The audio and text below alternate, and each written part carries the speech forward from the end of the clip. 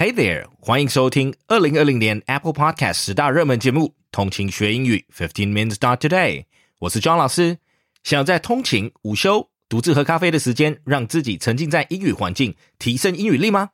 赶快订阅通勤学英语 Podcast， 成为通勤家族的一员。每日 John 老师会带着大家跟读英语时事趣闻，以及与其他资深英文老师们的时事趣闻讨论，陪伴着你一起提升英语力。Let's get started with today's program.About Spain, wine theft of the century.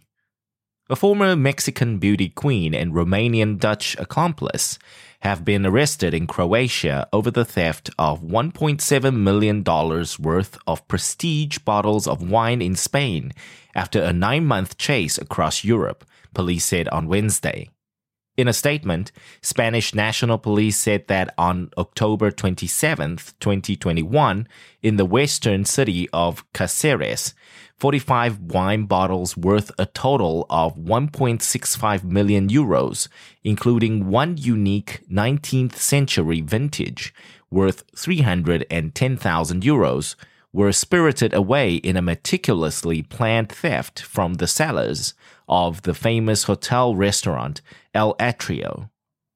Next article. Can I talk to a human? Spain presents customer service bill. Tired of speaking to a machine when you call the bank or power company?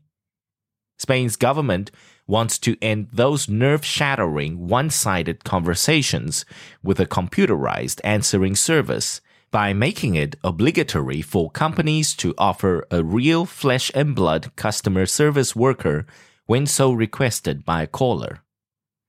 Customer service far too often causes endless headaches for Spanish families because far too many companies create bureaucratic labyrinths to stop you from exercising your right to service, said Consumption Minister Alberto Garzón.The bill would also seek to do away with long wait times by forcing companies to answer calls within 3 minutes. It will apply to all utility providers, regardless of their size, and all other companies with more than 250 workers or whose business exceeds 50 million euros a year. Thanks for tuning in.